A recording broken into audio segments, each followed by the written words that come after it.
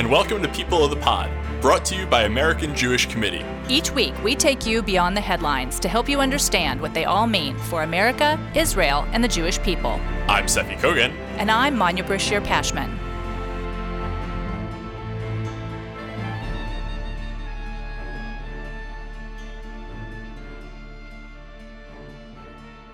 We're less than 1 week out from elections in Israel, which will take place next Tuesday, March 23rd. These are the fourth national elections in Israel in the span of just 2 years. Through the first 3 rounds, the country has remained mostly deadlocked. Joining us now to help explain what we're seeing in Israeli politics and what to expect from next week's vote is Times of Israel's senior analyst, Haviv Rettig Gur. Haviv, thank you so much for joining us. Thanks for having me, Seffi. When I try to talk about Israeli politics, I always get bogged down in the details. You know, like, oh, well, in order to understand what's happening now, you need to remember how big of a deal it was in February 2019 when Benny Gantz and Yair Lapid and Gabi Ashkenazi joined up. Or, you know, in order to understand Gantz's waning popularity, you have to examine what he could have done in April 2020 when he had the chance to seize the Knesset speakership. All those kinds of little intrigues like that, which loomed large at the time, but maybe aren't critical to the story. You're great at making things simple in your journalism. So let me ask you, what's the most kind of concise possible way you can explain how we got to now? How we got to now. I think it's the story of Benjamin Netanyahu. I think we are all living through the story of a man who is both one of the most successful and most loved leaders Israel has known, and also one of the most unloved, genuinely disliked, and I think not unsuccessful, but I think who has created tremendous amount of blowback in Israeli society. And that's what you're seeing now. You're seeing right-wingers who are caucusing, essentially, unofficially, but caucusing with the left to oust Netanyahu. You're seeing strange coalitions on the right of Haredim suddenly declaring, literally signing documents of fealty to Netanyahu, not because the ultra-Orthodox politicians, care if he lives or dies, but because their public genuinely believes that he is their leader and represents them. It is a referendum on Netanyahu, and not in the sense of a vote, but in the sense really of a culture war over this man and over what many people have invested in him and see him as representing. Mm-hmm. You know, when we think about the political divide in America, you think of kind of extremes along an economic plane, maybe from like socialist to total free market. And then you think about the social policy from, maybe conservative to progressive. A lot of those social issues that are so critical here in the States, things like gun rights, abortion rights, LGBT rights. I mean, gun rights is a non-issue in Israel. LGBT still has, some political currency maybe, but nowhere near as, much of a hotbed as it is. Right. It's symbolic. Liberal parties talk about LGBT rights, not as a specific agenda in its own right, but as a symbol of liberal society generally. And so it's sort of a flag that you wave for other things. So if you were to talk about the axes on which Israeli politics break down, I mean, you just gave us one example, right? The how you feel about Netanyahu axis. That's like a very important and very real, it's surprising. I guess they say politics is personal, but like this is really personal. What are the other axes in Israel? What are the other things that people have in mind as they go to the ballot box and choose a little slip to put in their blue envelope? It's a great question because it's so very different from the United States. I just want to add one sentence about the Netanyahu axis. There's good reason for it. In other words, Netanyahu has made himself, in many ways, the axis because he has consolidated power over the last 11 years in an extraordinary way. The foreign ministry does very little diplomacy at important strategic levels. A lot of it has been outsourced to the Mossad and other agencies that report directly to Netanyahu. The defense ministry is obviously massive and important, but when Avigdor Lieberman was defense minister a few years ago, for example, for about 2 years we saw the defense minister make almost no key decision, issue no serious, policy statement. Netanyahu consolidated that around him. So we've seen an enormous consolidation of ministries, of political power within the Likud party around the man. And therefore the man is very important. We now have this whole debate in Israel over whether the Mossad has become politicized because the Mossad chief Yossi Cohen, appointed by Netanyahu, is both handling all of the Abraham Accords, a lot of foreign policy for him, negotiations with Turkey, things that don't need to be, right, intelligence or under the radar. He's overseen a massive growth in the Mossad, at least a doubling of manpower. We don't quite know because it's technically a state secret. Huge growth. It's said to be the second most expensive intelligence agency in the world after the CIA. And that's all under Netanyahu. There's been this consolidation, and the personality of the man is what led to 4 elections now, because it was Netanyahu who made the decision politically in May of 2019 to pursue a certain kind of coalition negotiation. The details don't matter, as you said, but just his own maneuvers broke that first election. May 2019 was the first time that an Israeli election ended after about 7 weeks of negotiations without a government in the history of Israel. And Netanyahu was the one who said, oh, let's go to a new election real quick, or Benny Gantz might have a chance to form a government. It's that kind of breaking of rules and that kind of consolidation that makes sense. If you think, and while he's done that, Netanyahu has made us world leaders on vaccination and also made Israel prosperous and strong and defied Iran and all of these things, and you think it's a good thing. Some of the profound sort of culture war issues here, as you said, abortion is just not an issue. Healthcare we don't argue about. We just have a very good system. And by the way, if you ask ordinary Israelis, they'll tell you, I have no idea about healthcare. What would I know about building a healthcare? So you tell economists to do it, and the economists don't always do it right. Our healthcare system is the product of at least 4 major rounds of real profound reform that have occurred over the last 5-6 decades. I think the old joke in the UK is that the National Health Service is the closest thing England has to a state religion. I don't think Israelis are quite so passionate about it. They're just glad that it, basically works, even if it's a headache as often as not. Right. I don't mean to say this as criticism, but Israelis live longer than they should. About 3 years longer than Americans on average. That's just numbers on Wikipedia. If you go to Wikipedia and Google different countries' life expectancy. Israelis have life expectancy that's not Japan's, but it's getting close to Japan, even though they have a GDP per capita, which usually tracks life expectancy, way further down around Eastern Europe and maybe Ireland, lower than Ireland. So something's working in the system, and all of these questions of healthcare are gone. I think one of the profound issues that divide us is obviously religion. The Haredi parties define themselves as a religious movement, and the left defines itself in many, many ways as secular. There are some attempts to form left-wing religious parties. They tend to fizzle out pretty quickly. There's some attempts to be right-wing liberal and secular. Avigdor Lieberman is an example of that. You now have Gideon Sa'ar trying to form a liberal party on the right. They don't take off. And more than that, maybe the one major divide of Israeli politics is what we Israelis tend to call tribes. We are a society deeply divided into very, very different subcultures and subgroups along religious lines, ethnic lines, Mizrahi, Ashkenazi, Arab, Jew, Haredi, modern Orthodox, secular, 16 kinds of Orthodox, 16 kinds of secular. And we all have our own little political parties. Incidentally, that's how Israeli society is really built. Our politics reflect those tribes, and Israelis vote along those tribes. You have towns in Israel that lean 80-90% toward a single party, and it's because the parties really represent subcultures. Haviv, let's talk about the Haredim, the ultra-Orthodox who you brought up a moment ago. Over the past 12 months or so, really kind of over the course of the pandemic, there's been this long simmering conflict between, society at large and that community, the Haredi community, which is about I think it's about 12% of the Israeli population. That conflict has boiled over. There's been physical violence in the streets. Generally, the Haredim are the ones kind of exercising the violence. And there's been extremely heated rhetoric, which has certainly come from both sides. What's the story there? It's a painful story. I have to start it by defining terms. We have seen an enormous Haredi struggle with the social distancing rules and with the virus generally, which has hit them much, much worse. The last figure I saw was from a month ago, but it was something like over the previous 11 months, an elderly Haredi person was 3 times more likely to die from the coronavirus than an elderly non-Haredi Jewish person. Wow. Or even general population, including the Arabs, which also had a slightly higher rate, but not quite at the Haredi level. So they have really been hard hit. And the reason they were hard hit is the same reason that they struggled to follow social distancing rules. It hit their culture profoundly. Now, again, the defining terms.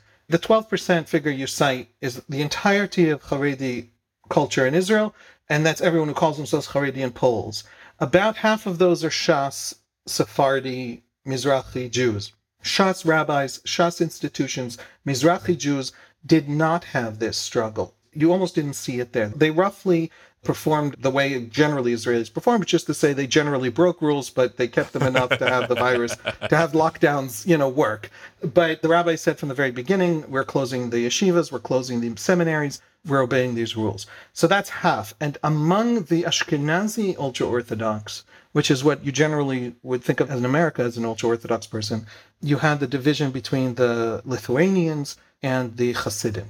Now, the Lithuanians struggled and had problems, and some institutions didn't close enough, but in the end, they did obey the rules. It is among the Hasidim, roughly a quarter of the population of Haredim in Israel, that you saw flagrant violations, violence in the streets, teenagers running, roughshod over, literally attacking police, a bus set on fire in the middle of Bnei Brak, which is generally a quiet town of hardworking people, and really just anger and bitterness and frustration. And now in the election, incidentally, we're seeing a lot of these Hasidic groups reconsider voting for the traditional ultra-Orthodox parties because they feel betrayed by those parties for not defending them when they were hated by the entire country for not following social distancing rules and essentially leading to the deaths of their own elderly, right? Why? Why did they fail so badly? Social distancing is hard for everybody. But for certain kinds of cultures, and in Israel it's the ultra-Orthodox happen to fit the bill, it's much harder. They have many children. They live in small homes. They are generally poor, largely because of social and religious choices that they make. You don't have to pity them for it. They choose that life, but they have that life. Now, when their kids spend most of their day outside the house, because when you have 8 kids or 9 kids or 12 kids in some cases, you have entire cities in Israel, like Beitar Illit, where the median age is 12. The median age is 12 because these are families with 10 kids, is the average family. Then you tell them, oh, by the way, schools are closed, everybody go home. Essentially, home is a place to sleep. They leave home early in the morning, they go to various kinds of schooling and social activities outside, and they come home to sleep. Now social distance that society. Now tell them, oh great, you're all in lockdown, be home with your 11 kids with no television, no internet, because they don't have television and internet for religious reasons. They were shattered. They couldn't do it. It was a shock to the system. Haredim are happy people. We have incredible sociological studies of them where they report very high levels of happiness.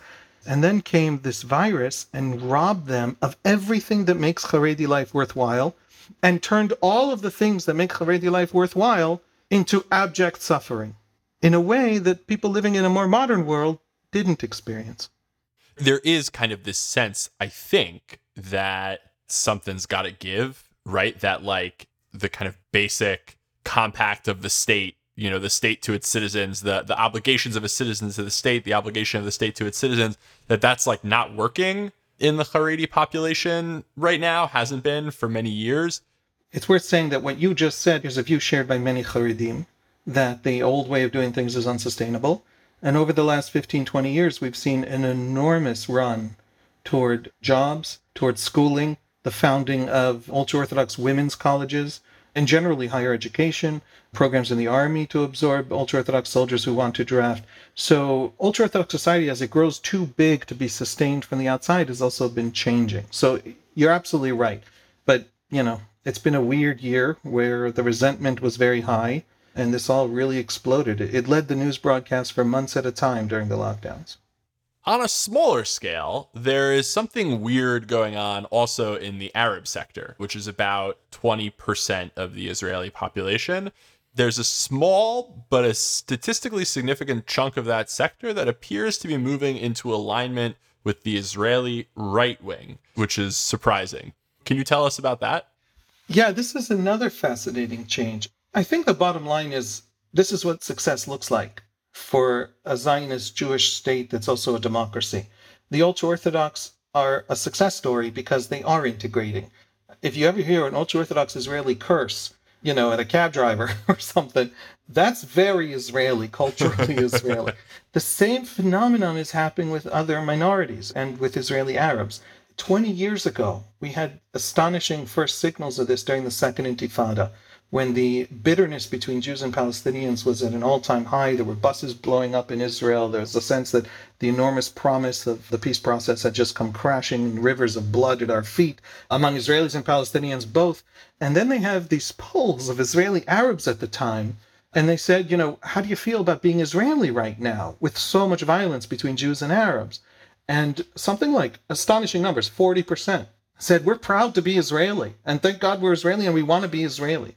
And that's a consistent line that we've heard since then. There is a gap between the political parties who represent Arab Israelis and many, many, many Arab Israelis. I'm not saying the political parties like Hadash and Balad and others who have taken up the Palestinian cause as essentially their primary agenda in the Knesset, that they don't represent their voters. I think they do represent their voters, but it's worth saying that they don't draw that many voters, any one of them, from their community. There's a huge chunk of their community that hasn't voted and doesn't vote.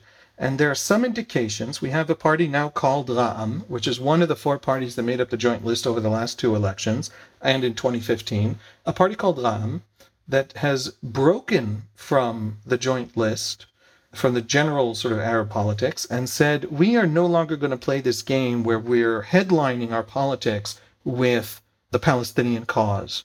So we're seeing a change that is many, many years in the making of a desire to just belong and play the game and have politics that are very, very simple and pragmatic. One reason I think it's coming from Ra'am is that Ra'am is an Islamist party. It belongs to the broader Islamist movement in the Middle East, some of which produces terror groups. In the case of Ra'am, it's the part that does not produce terror groups, but which believes that Islam, there is a political version of Islam which has the power to solve the political problems that have kept the Arab and Muslim world down, kept them backward and unable to compete and develop and thrive in modern times. And so Islam is the solution. It occurs to me that one thing we've hardly touched on is the left-right balance in Israel. Like in most democracies, that's what the vote tends to hinge on. But that's not really where the discourse is in Israel right now. I don't think there's any poll who expects a genuinely left-of-center party to get even 10% of the vote. What accounts for the disappearance of the left? And are there any prospects of it returning? Yeah, I'm not sure it's disappeared in the sense of substance. The people who wanted certain things still want those things in roughly the same numbers. But the term left has been so identified with a particular view on the potential for peace with the Palestinians that it's become an unusable word in much of Israeli politics. People who used to say, I am left, in the sense that I want a two-state solution, now think that that's a very silly view just because it's not possible. They still want separation. If you ask them, do you think separation is important for Israel's future and for the Palestinians' future? They say yes. And then you say, do you think it's possible? They say no. And so they don't call themselves left. But if you take everyone calling themselves center and just decide to call them left for a minute, the balance is there. And I think that there is that gap. Just the words have changed. The terminology has changed. Let's close, and let me just ask you this one last question. It might be the hardest one, or who knows, maybe it's the easiest one. Do you have any kind of a prediction? When all is said and done, should we expect these fourth elections to result in the continuation of the Netanyahu premiership? Should we expect someone else at the helm of the ship of state? Should we expect more elections? What are you expecting, Haviv?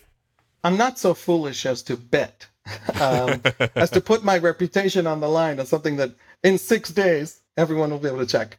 We have heard before that there's a betting pool in the Times of Israel newsroom. There is a betting pool in the Times of Israel newsroom, and I have refused for 2 years to join it. The environment reporter can get it wrong and nobody will think less of her. She's just as talented as an environment reporter. But if I get it wrong, there's only downsides, is what I'm saying. Israeli elections are a little bit like quantum mechanics in the sense that when a scientist is observing a quantum system, by the act of observing it, they change it. We have in Israel voters who are profoundly tactical in their voting. We now have campaigns like, for example, the right-wing religious party called Religious Zionism, led by Bezalel Smotrich, has a campaign that says, I know you want to vote Netanyahu, potential voter of mine, But the question is which Netanyahu you're going to get after Election Day. Netanyahu beholden to the center or Netanyahu beholden to the religious right? If you vote for me, you'll get a certain kind of Netanyahu. In other words, vote tactically. Don't just vote your views. Yair Lapid today asked people to vote Meretz so that the Meretz party doesn't drop below the threshold. Netanyahu has asked people to vote religious Zionism. Vast numbers of Knesset seats are decided by voters voting tactically. The people voting for Gideon Sa'ar and Naftali Bennett right now are voting for what they think will be at the coalition table and how they want to tilt the coalition negotiations the day after. And what that means is that if you have a poll, polling has to end by law, I believe, on Friday or Saturday night. If you have a poll 3 days before Election Day that shows Bennett crashing or Sa'ar soaring or Lapid 4 seats higher, voters will respond to that because they're already thinking tactically about their vote. And so the polling itself changes the thing it is measuring. And that's why predictions are so hard. We went into April 2019 with Netanyahu fairly convinced that he's winning, and he didn't. And then Lieberman wouldn't sit with him in those negotiations and forced him to go back to an election in which Lieberman, for refusing to sit with Netanyahu, increased his vote share from 5 seats to 8 seats. So refusing to sit with Netanyahu for a right-wing party under Avigdor Lieberman actually increased Lieberman. He's not going to now go sit with Netanyahu and go back to being 5 seats, right? So voters vote tactically, and it's always an 11 or 12 or 13-way calculation. So it's chaos math upon chaos math.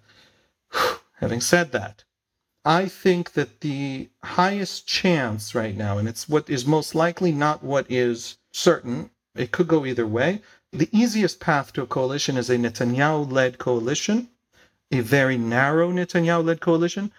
A Netanyahu-led coalition that is so narrow that we're talking about 61 or 62 seats out of 120, and a Netanyahu beholden to the most extreme and distasteful parts of the right, a Netanyahu who doesn't want to be beholden to the extreme and distasteful parts of the right.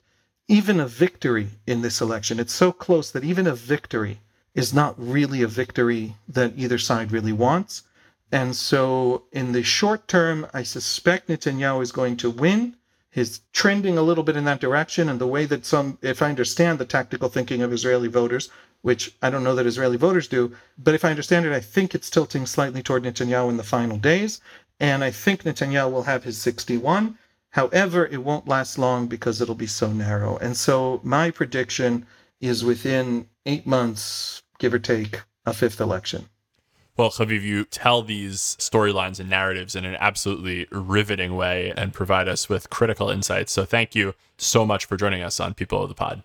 Thank you. Thanks for having me.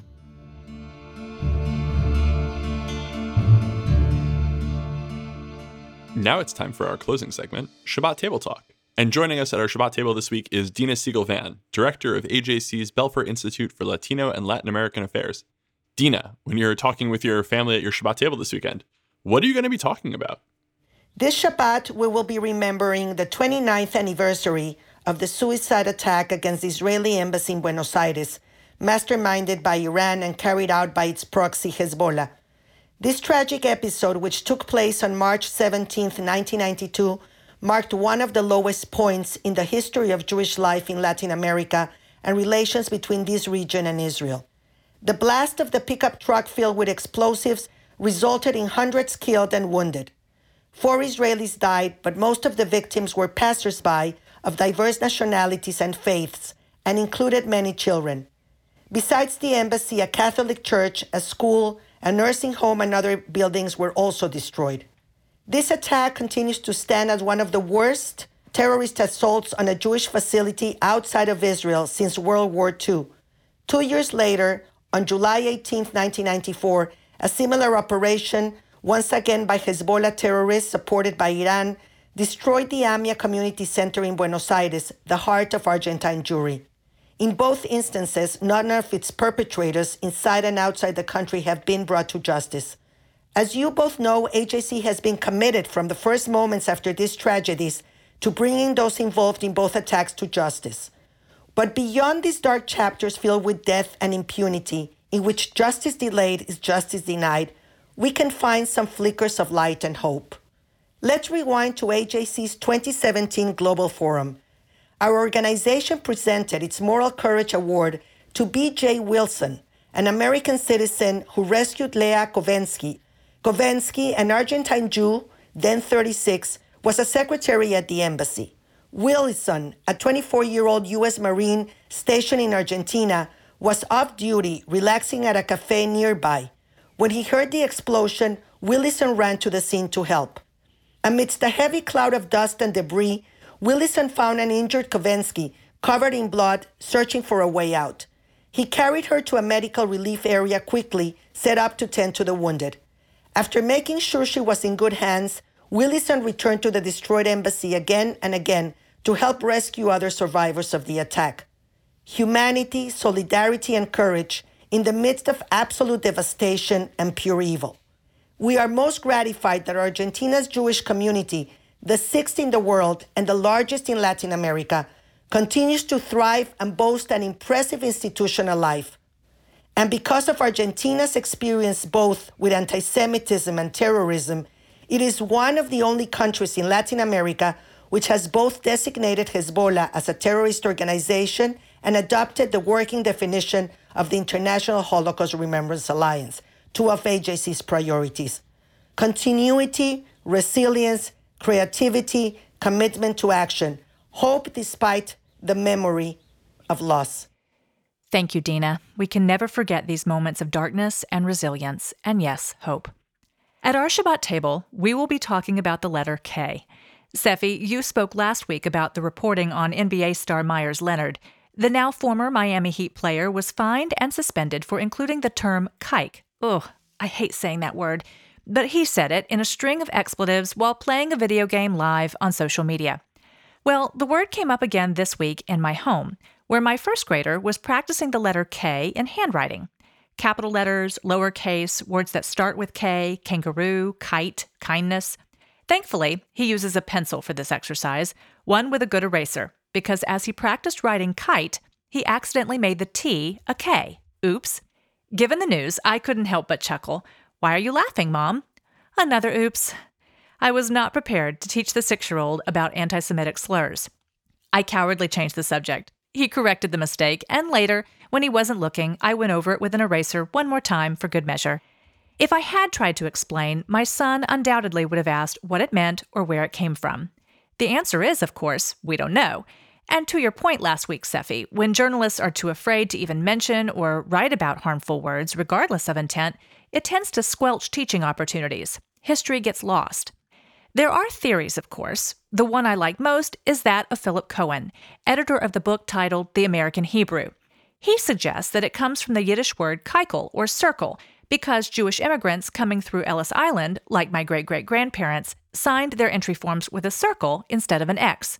Inspectors dubbed these immigrants keikels, the term shortened as time wore on. Regardless of where it came from, where it then headed is the problem: American vernacular, or should I say vernacular, a special category of racist, profane, and painful terms. The word has come up several times on this podcast. Deborah Messing recalled elementary school classmates scowling at her when a boy got sent to the principal's office for calling her a kike. When white supremacists found out filmmaker Daniel Lombroso was Jewish, they began throwing around the slur, along with Nazi salutes.